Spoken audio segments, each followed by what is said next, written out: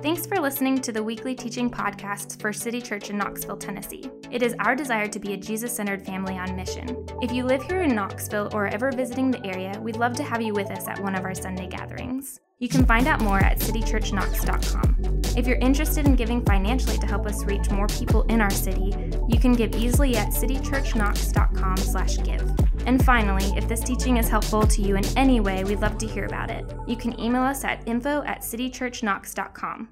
With that being said, here's this week's teaching. If you got a Bible, go ahead and turn with me to the book of Matthew, chapter 28.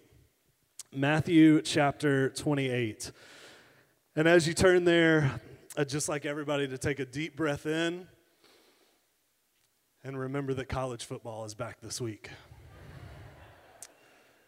You know, there's so much going on in the world that is wrong and bad. I just feel like we should acknowledge when things are right, that college football is back this week. So maybe I'm more excited about that than you guys are, but I'm thoroughly excited about that my Saturdays will be way more interesting than they have been. So that's this week. If you're brand new, that's not how we normally start a teaching, first of all. We are in a series called In Knoxville as It Is in Heaven. And basically what we've been talking about is how we are called as followers of Jesus to participate with God in bringing aspects of heaven to earth.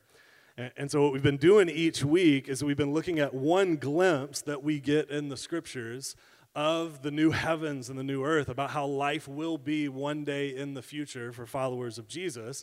And then we've been using that to sort of implement what that looks like to live in light of that reality in the here and now, to bring aspects of heaven to earth. And the glimpse that we're getting of heaven today, you just heard it read in the scripture reading, is from 1 John chapter 3. Now, you don't need to turn there. I know you're already in Matthew. But essentially, what that passage in 1 John tells us is that one day, when Jesus comes back, when he returns to the earth to make all things right and all things new, on that day, we will be made like him. We will become like Jesus. All of us who follow Jesus will be brought to full maturity in him because, in the words of 1 John, we will see him as he is. That something about beholding Jesus in all of his fullness and all of his glory will actually transform each of us who belong to Jesus to be completely like we were made to be all along. That one day, once and for all, we will become like Jesus. And followers of Jesus believe that because that is our ultimate goal, because that's the reality that we're headed towards one day, we also participate in becoming more like Jesus now. That's one aspect of how we bring the realities of heaven to earth, by becoming more like Jesus. Now, the word most often used for that process, becoming more like Jesus in the Bible, is the word discipleship. Discipleship. It's becoming a disciple of Jesus. In the original language of the New Testament, disciple is the word mathetes. Can you say that? Mathetes. And most literally translated into English, it would be a word like student or maybe a word like learner. But I almost hesitate to use those words for the word disciple because in our society, the words student and learner conjure up very different images than they did in Jesus' day. When you and I hear the word student or learner, chances are we picture like a student in a classroom, right? Where a teacher is sort of dispelling information and we're taking it in. Or maybe when you hear the word student, you think of like late night, wee hours of the morning, a student at his desk or her desk poring over, 5 different books open on your table. UT students, it is coming for you. It is happening soon. If you're not there yet, it will be here. So maybe that's what you think of when you think of those words. But you have to understand that in Jesus' day, the life of a student or a learner or a disciple was so much more than that. It was so much more than those things. Being a mathetes in Jesus' day didn't just mean that you spent time in a classroom or poring over dense books. It meant that you followed a rabbi around from place to place. Life was the classroom, in other words. Hence, Jesus' most popular instruction and invitation to his disciples that he delivers over and over again in the Gospels, where he says, "Come and follow me." And when he said that, he didn't mean like, follow me on Instagram, like some of the things that I say and like act like you're sort of interested in them. He meant follow me. And he didn't mean go and study me or learn facts about me or even agree with things that I say. He meant literally, physically, get up and follow me. Go the places I go, do the things that I do, and learn how to do all of those things the way that I, Jesus, do them. Disciples of Jesus were those who followed him around and observed what he did for the purpose of becoming like him as a result of that. So the word disciple in the Bible is probably a lot closer to the way that you and I would use a word like apprentice. So I had a friend once who was apprenticing to become a plumber. And the way that the apprenticeship worked was not primarily that he sat in a classroom and read books about plumbing or heard facts about plumbing. There may have been some of that, but the vast majority of it was that he rode around in a truck with another plumber who had been doing it for a while. He crawled up under houses with that guy and watched that guy do his job. And then he would ask that guy follow-up questions as they went about those house calls. And maybe after they made those house calls, he would ask him follow-up questions about it. And that was how he became a plumber, by following another plumber around and learning from him. So that is actually a lot closer to what the Bible means by the word discipleship. It's spending a concentrated amount of time with someone else for the purpose of becoming like them. When Jesus interacted with people, again, he did not just call them to listen to him or learn from him or even believe right things about him. He called them to follow him, to apprentice themselves under his life so that they might learn to live the way that he lived. That's how the disciples became more like Jesus. Now, in the same way, when we talk about what it means to belong to Jesus today or to have a relationship with Jesus or to be a Christian, we aren't just talking about knowing true things about God. We're not just talking about knowing true things about Jesus or believing correct things about him or agreeing with things that he said. We're talking about apprenticing ourselves to Jesus and learning his way of life.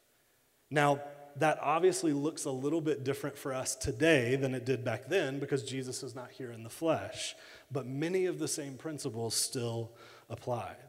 So I always scratch my head a little bit when I hear people say things, especially here in the South, like, oh, I've always been a Christian, but I've just recently started following Jesus. Or I've always believed in Jesus, but I've only recently started getting really serious about following him.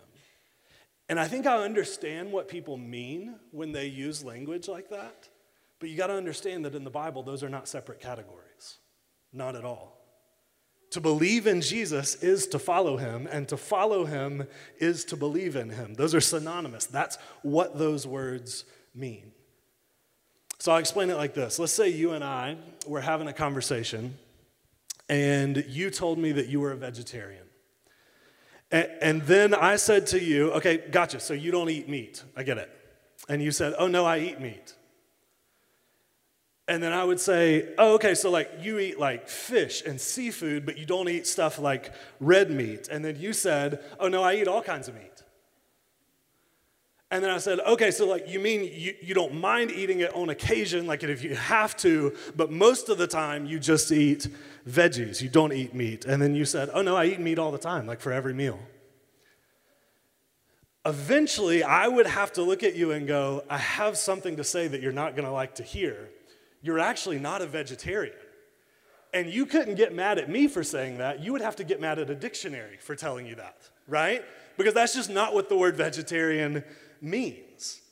Okay, in the same way, I don't think it's accurate for us to describe ourselves as followers of Jesus if we aren't following Jesus. I mean, even the word Christian, the word Christian literally means little Christ. As in the early followers of Jesus thought of themselves and carried themselves as little Jesuses. choosing to live like Jesus lived and act the way that Jesus acted. So if we don't have that goal as our aim, we probably shouldn't claim that title, right? But if we do claim that title, if we call ourselves followers of Jesus, if we call ourselves Jesus' people, and if we call ourselves Christians, that means we are necessarily participating in a life of discipleship to Jesus. We are learning from him how to go about life on a regular basis. We are imitating him. Now, all of that means in turn, one of the things that we are imitating Jesus in is discipling other people. That's a necessary part of it. We are helping other people follow Jesus like we do. Or to put it another way, the way it puts it in Matthew 28, we are called to make disciples. Now that's what I want us to focus the rest of our time on today. That's what Matthew 28 is all about. So take a look with me, starting in verse 18. Then Jesus came to them being his disciples, and said, "All authority in heaven and on earth has been given to me." That, in case you were wondering, is how you say Jesus is Lord in the first person. All authority in heaven and on earth has been given to me. Therefore, and here's the instruction, therefore go and make disciples of all nations, baptizing them in the name of the Father and of the Son and of the Holy Spirit, and teaching them to obey everything that I've commanded you. And surely I am with you always to the very end of the age. So, these are Jesus' parting instructions to his disciples. Best we can tell, this is one of the final things that Jesus says to them before he departs to go and be with the Father until the day he returns to make all things new. And here's the thing, parting instructions are usually pretty important, are they not? So just think about every movie you've ever seen where someone delivers like a final line or a final monologue as they breathe their last breaths. Generally, it is important stuff that they say. And some of Jesus' final instructions, parting instructions to his disciples are to, quote, go and make disciples. Go and take a vested interest in helping other people become more and more like Jesus. Now, I want you to notice there are no real qualifiers in Jesus' instructions here. So Jesus doesn't say, if you're really spiritually mature, go and make disciples. That wouldn't make sense. The absolute longest that these people had been following Jesus was 3 years, many of them far less than that.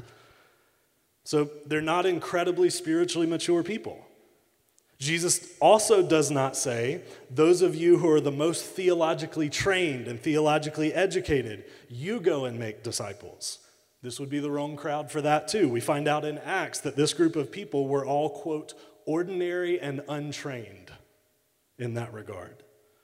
He also doesn't say, and maybe this hits a little bit closer to home for some of us, he doesn't say if you have some extra time in your schedule and you're not that busy, go and make disciples. He doesn't say the main thing that matters is that you focus on your personal relationship with Jesus, but if you think about it and the opportunity presents itself, go and make disciples. Help other people become more like Jesus too. And I get that I'm belaboring my point right now, but I need you to see from this passage that helping others become more like Jesus is not some sort of auxiliary task off to the side for super Christians to do. It is a task for every single person who calls himself or herself a follower of Jesus. It is front and center to what Jesus left all of us to do until he returns. Go and help other people become more like him. Those are the parting instructions. So I guess my first question for many of us today would be this. In many ways, it's really pretty simple. If you are in the room right now and you would call yourself a follower of Jesus, are you regularly participating in discipleship, in making disciples? Are you regularly, actively helping other people become more like Jesus? Not when you think about it and when you have time, but is it a goal and an aim of your life to do that? Or maybe another way of asking it would be this. If we could take a worldwide survey of every single Christian, every single follower of Jesus on the planet. We can't do that, but if we could.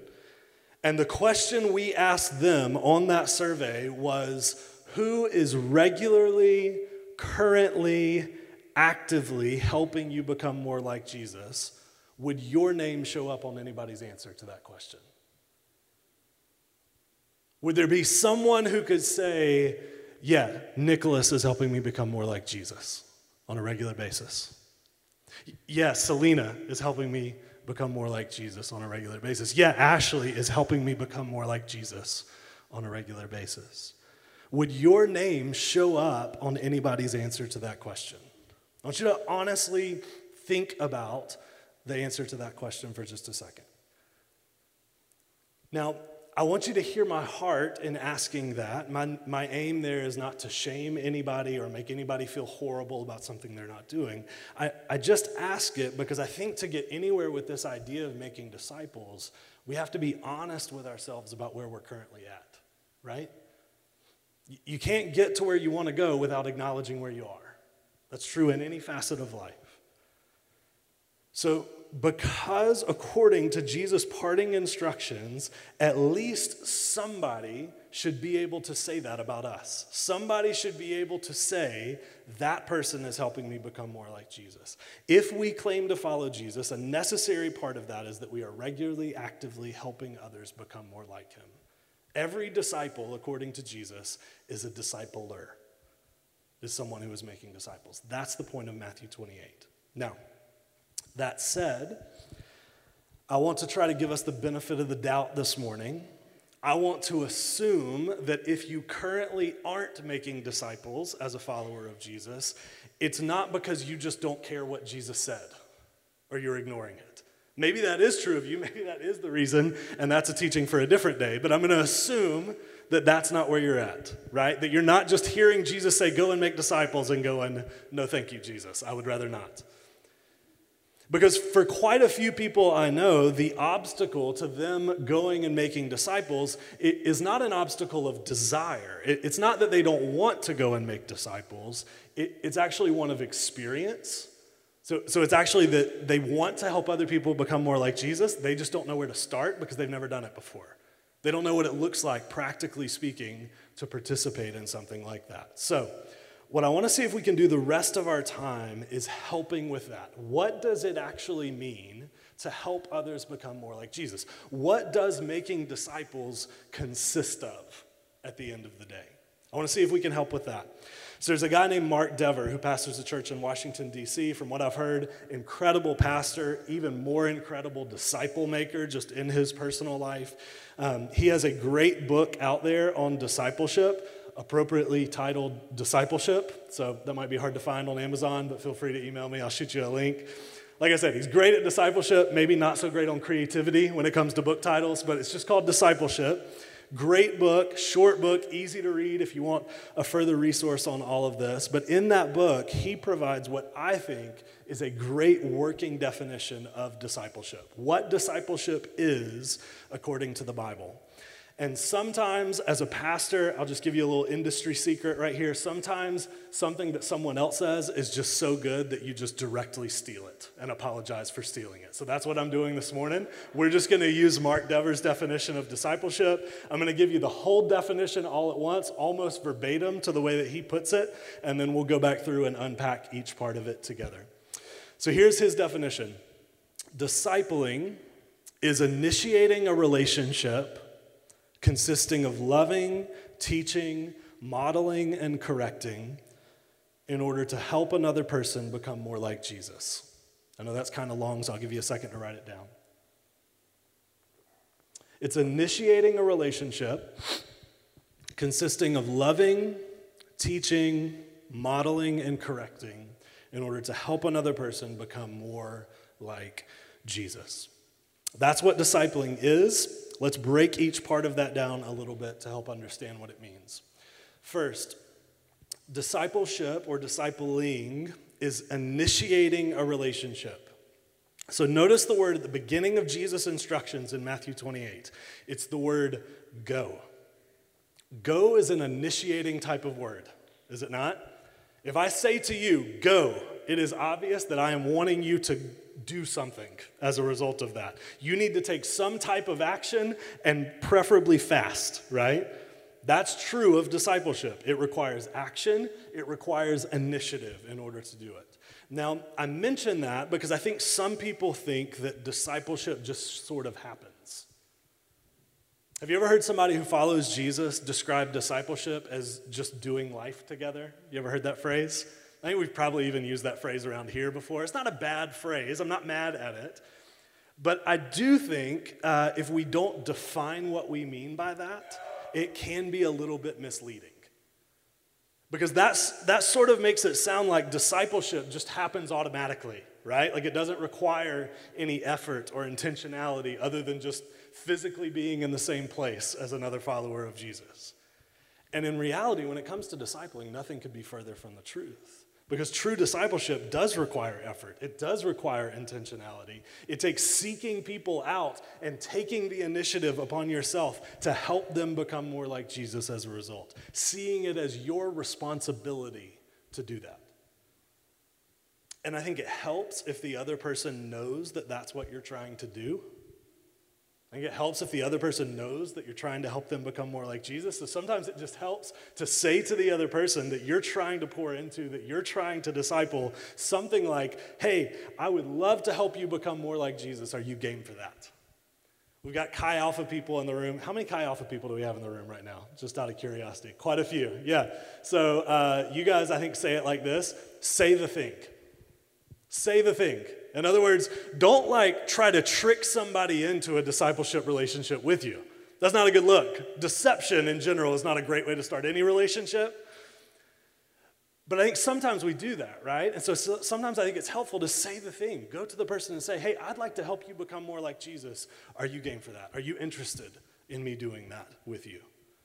So discipleship means initiating. Too many times in my life, I have incorrectly assumed that just because someone claims to follow Jesus, or is at church, or is in a life group with me, that they want someone to help them become more like Jesus. And while that arguably should be the case, a lot of times it's not. So sometimes it helps to communicate up front, to initiate and say, hey, this is what I would like to help you with. Are you interested in that? Discipleship means initiating. It's an initiated relationship. And that relationship consists of, next part of the definition, loving the other person. Loving the other person. So discipleship should include loving the other person that you are discipling. Now keep in mind, biblically, love is not a feeling. It's an action. So loving the other person does not mean you need to figure out a way to conjure up warm, fuzzy feelings about them. And it doesn't even mean that you need to figure out how to make them have warm, fuzzy feelings as a result of you loving them. That's not the goal. That's not what love means in the Bible. Love, biblically speaking, the word agape, is putting the good of the other person ahead of ourselves. Putting the good of another person ahead of ourselves. So I think of Jesus in the Gospel of John at one point saying, greater love has no one than this, to lay down one's life for their friends. That's how Jesus defines love. So love to him is not so much a feeling as it is a posture of sacrifice towards the other person.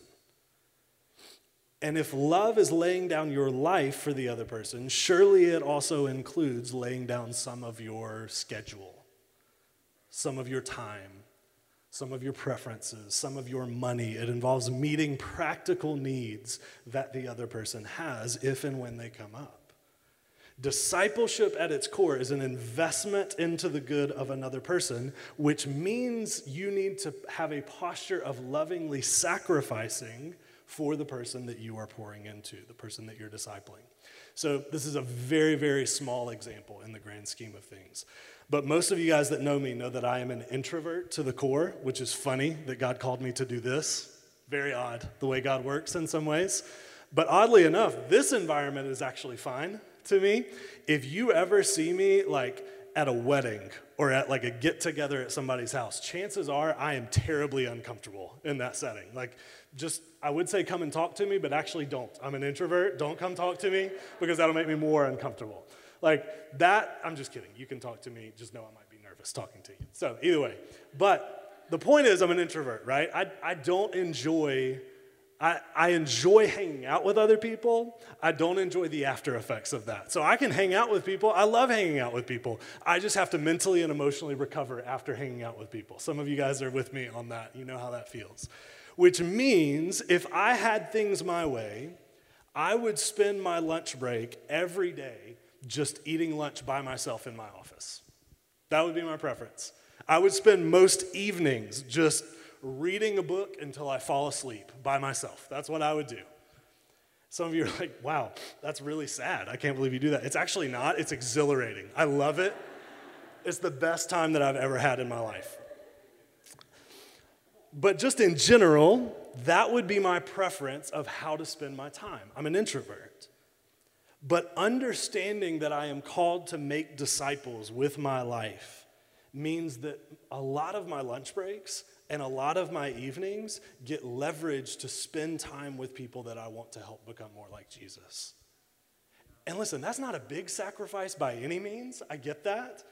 But it is an example of how making disciples means loving the other person. It means putting some of our preferences and how we would prefer life to go to the side for their good, to pursue their good and to help them become more like Jesus. Looks like loving other people.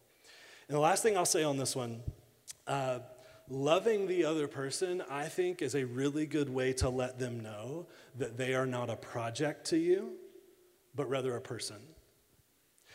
It's a good way to help them see that your goal is not just to move them along a process, but to care for them, to provide for them, to help meet needs that they have, and to help them become, as a result, everything that God made them to be. That's why we're willing to sacrifice to see that happen. Discipleship includes loving the other person. Next, discipleship also includes teaching. Teaching.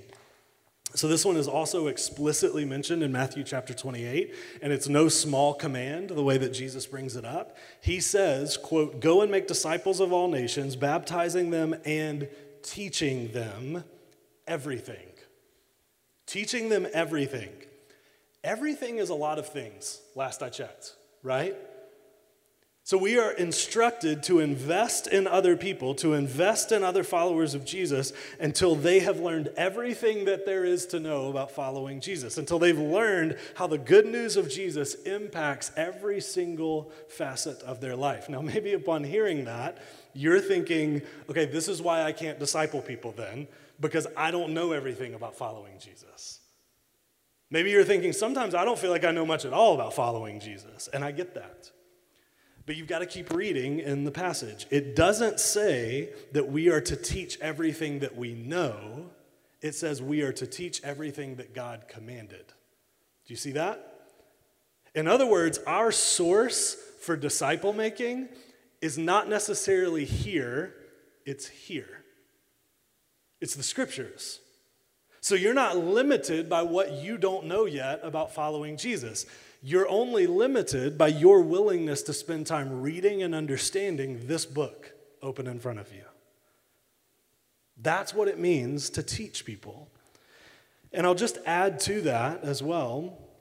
We live in the age of the internet, which means there is a wealth of information and resources and things out there to help you learn what the scriptures say and what the scriptures teach. There are podcasts, there are videos, there are sermons, there are blog posts. I mentioned this to someone the other day, and they were like, and there's TikTok. And I was like, well, yeah, there are definitely theologians on TikTok. Maybe if I were you, I'd leave those alone. I've watched a few of them. Not great, but maybe I've just missed the good ones. Who knows? You can come tell me afterwards if there's some good theologians on TikTok. But just in general, dance videos, great on TikTok. Theologians, not so much. But if there's good stuff on TikTok, go for it. My point is that there are resources everywhere. If you don't know where to look to help learn what the scriptures teach, come and ask us. Come and ask a person on our staff. We would love to point you in the right direction to some helpful resources. If you don't know where else to go, you could even just start with our website, citychurchknox.com. There are almost 5 years worth of teachings on topics and books of the Bible that you could start with and learn what it looks like to follow Jesus so that you have something to pull from in your own life and as you teach others. So there are all sorts of resources out there to help you learn and teach everything that God commanded. And that is a key part of discipleship, is teaching. Now, another part of discipleship that goes along with that is modeling. That's the next one, modeling. Now, not like the GQ type of modeling, but modeling what a life of a follower of Jesus looks like. So remember, at the very beginning, we talked about how discipleship is a lot like apprenticeship. So the goal is not to impart information to the other person about following Jesus. It's not just that. It's also to show them what following Jesus looks like in practice. So part of my story, personally, is that I grew up in and around the church. I was in church every time the doors were open and then some, right? Like I was there all of the time. I spent most of my childhood really hearing sermons and teachings week in and week out about the Bible. But it wasn't until I went to college and met a group of guys my age who followed Jesus that I decided to follow Jesus myself. And the reason for that, the reason that was when it happened for me, is because I got to see in them what a life lived with Jesus actually looked like in real life. They modeled what the life of a follower of Jesus looked like. So the person that you're discipling needs to see, not just hear, what it looks like to follow Jesus. They need to see how you interact with your roommates, for instance. They need to see how you treat your kids. They need to see how you love your spouse. They need to see how you handle your finances. They need to see how you think about your sexuality, how you manage your schedule, what you prioritize in life and what you do not prioritize in life. They don't just need information about following Jesus. They need a living, breathing example of what it looks like to follow Jesus. And they need to see specifically how you do all of that. Listen, I love so much that so many of you bring friends of yours here to the gathering on Sunday so that they can hear about Jesus. Totally feel free to keep doing that. And I hope it's helpful for them to spend time here with us. But at the end of the day, I need you to understand that I cannot disciple your friends through a sermon because I don't know them. I don't have a glimpse into their life, and most of them don't have a glimpse into mine. But you do have a glimpse into their life, and they have a glimpse into yours. And if we can tap into that, if we can take advantage of that, discipleship can start to happen. People can become more and more like Jesus, not just by hearing things taught or proclaimed or preached, but having things modeled before their very eyes. Discipleship looks like modeling for other people what a life lived with Jesus looks like. And finally, last one. Discipleship also includes correcting. Correcting. Now, this one is obviously the least fun to talk about for most people, but part of discipleship is noticing when things are off in the other person's life and talking to them about it. Having the courage to broach that subject. For instance, when the way that they think about work maybe is inconsistent with the life of a follower of Jesus, you get to help them see that and then help them correct it. When the way they think about money is off, you help them see that and then you help them correct it. When the way they approach relationships is off, you help them see that and you help them correct it. That is a part of discipleship. Part of helping someone become more like Jesus is helping them align and realign every aspect of their life with the way of Jesus. Now again, this one requires overlapping your life with theirs on a semi-regular basis. There's just no way to not do that. If all you do is get together occasionally with them for coffee, it's going to be really hard for you to know what, if anything, they need to be corrected on. If the only time you see them is at your life group once a week, or maybe even less frequently than that, it's going to be hard to know what, if anything, they need to be corrected on. In order to know when and if they need correction, you need semi-regular glimpses into that person's life. You need to see them in their everyday settings to know how they really live, not just how they tell you they live, if that makes sense. Now, sometimes people think that correcting someone is in conflict with loving them. That you shouldn't correct someone if you love them. So people will say things like, well, we shouldn't try to change people, we're just supposed to love people. And I think the implication there is that loving people and wanting people to change are mutually exclusive goals. But I don't think that's true. Not even if we think about it for a second. For instance, if a person was wrestling with substance addiction, isn't it loving for you to want them to put that addiction behind them? If someone's life decisions were leading them to anxiety or depression or extreme isolation from others, isn't it loving for you to want them to make better choices? So sometimes loving another person actually looks like wanting them to change for their own good and for the good of those around them. The key, I think the pivotal thing with this is simply this. It should be that your love for them motivates them wanting to change, not that your love is contingent upon them changing. And I think sometimes that's where we've gone wrong as followers of Jesus, is we've made it seem like unless a person changes, we will not love them, when instead it should flow in the other direction. It should be that our love for them, our consistent posture of sacrifice and care and intentionality with them actually motivates them with the love of Jesus to want change, to want to become more who they were made to be as a result. So that is true Jesus-like discipleship. That's participating in correction so that you can help the other person become more of who they were made to be. So there's our definition. Discipleship is initiating a relationship that consists of loving, teaching, modeling, and correcting in order to help the other person become more like Jesus. Now, with that said, as we end, maybe you're taking all of that in and you're thinking to yourself, wow, that's a lot.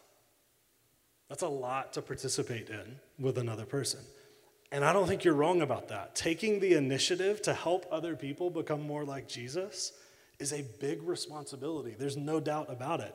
No doubt the disciples felt that too when Jesus gave them these instructions after they had only been following him for 2 to 3 years, right? No doubt they felt like it was a lot too, especially given that some of them were still wrestling with what they believed and what they thought about Jesus themselves. But I think that is part of why Jesus ends this passage the way that he ends it in Matthew 28. He says, "Go and make disciples, baptizing them and teaching them to obey everything that I've commanded you." But then he closes with this, "And behold, I am with you always, even to the very end of the age." I need you to hear this morning if you don't hear anything else I say. God does not leave his people on their own to make disciples. God does not leave his people on their own. He sends the Spirit of God to fill them, to empower them, to lead them, and to guide them every single step of the way. When you go out to make disciples, you never, not once do you go alone to do that. You have the Spirit who raised Christ Jesus from the dead living in you and going alongside you. That is the promise of all promises right there. The Spirit will go with us to go and make disciples. And I think that's true in at least a few different ways that the Spirit goes with us. I think first, we see in the Scriptures that the Spirit will help us by pointing us to and reminding us of things in the Scriptures. So Jesus says in John 14 that the Spirit will, quote, teach us all things and will remind us of everything that he said to us. I think it's also true in that he will help us in the moment by giving us words to say as we are pouring in and contributing to the lives of other people. Jesus says in Matthew 10 that when we find ourselves in high pressure type situations as we go out, that we don't have to be anxious about what to say in those moments because the Spirit will tell us what to say and will speak through us in those moments. And lastly, don't neglect this one.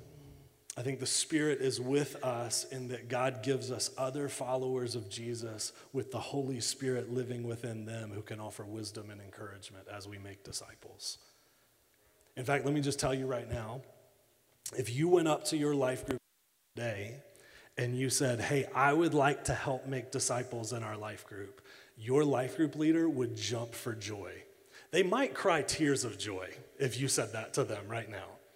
They would absolutely love to have that conversation with you. They would probably love few things more than to hang out with you and help you learn how to make disciples well. If you came up to one of our pastors and you said, hey, I'd like to learn how to make disciples, can you help me? We would be overjoyed to help you learn how to do that. That is quite literally our job as pastors, is to equip you to go and make disciples. That is what we're here for. So please utilize any and all of that in that way. But the Holy Spirit is available to you in and through other followers of Jesus to help you learn how to make disciples. And so in all of these ways and more, know that when you go to make disciples in your day-to-day life, you do not go alone. The Spirit of God, in a multitude of different ways, the ways we just mentioned and other ways, goes with you and before you and works through you to make disciples. So I will close like Jesus did by saying this: all authority in heaven and on earth has been given to him. Now go and make disciples of all nations, baptizing them in the name of the Father and the Son and the Holy Spirit, and teaching them to obey everything that he has commanded us. And behold, he is with you always, even to the end of the age. Let's pray together.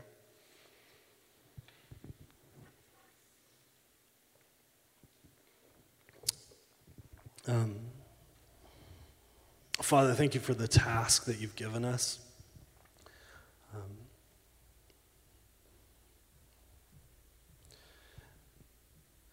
But God, thank you first for the promise that is ours as well, that you go with us. That through the life and the death and the resurrection of your Son, we have life in you, that we have been given the opportunity to become more and more like you, to embody more and more of who you are to a world that needs you. And so, God, if there's any doubt in us this morning about who we are, about our identity, God, I just want to pray that you would use the words and the life of Jesus to remind us, to point us to who we are, to help us remember our true identity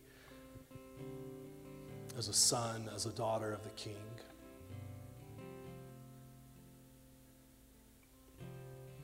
God, we thank you that we have examples of your life in the scriptures that we can learn from about what it means to make disciples, what it means to contribute to the lives of others. And so, God, I pray that we would not neglect the things in that book. God, that we would just daily pore over it and look through it for ways that you interacted with people, in ways that you loved people, in ways that you cared for people.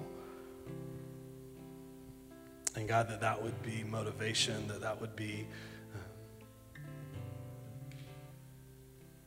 an opportunity to see and hear what a life lived with God looks like and how to lead other people in that direction. And so, God, if there's fear in the room, if there's uncertainty, if there's just a lack of experience, God, we pray that you would strengthen and encourage all of us with your presence, with the reality that the Holy Spirit is in us and goes with us, and that through that we would go and we would make disciples, that we would participate in the task that is worthy of every bit of our effort, every bit of our energy, every bit of our resources, and that's preparing others for the day that they see you face to face and all things are made new. So God, would you bring us help? Would you bring us hope? Would you bring us encouragement? Would you bring us life? And would you help every bit of those things to flow through us and outward into the lives of others as a result? We ask this in your name, for your glory. Amen.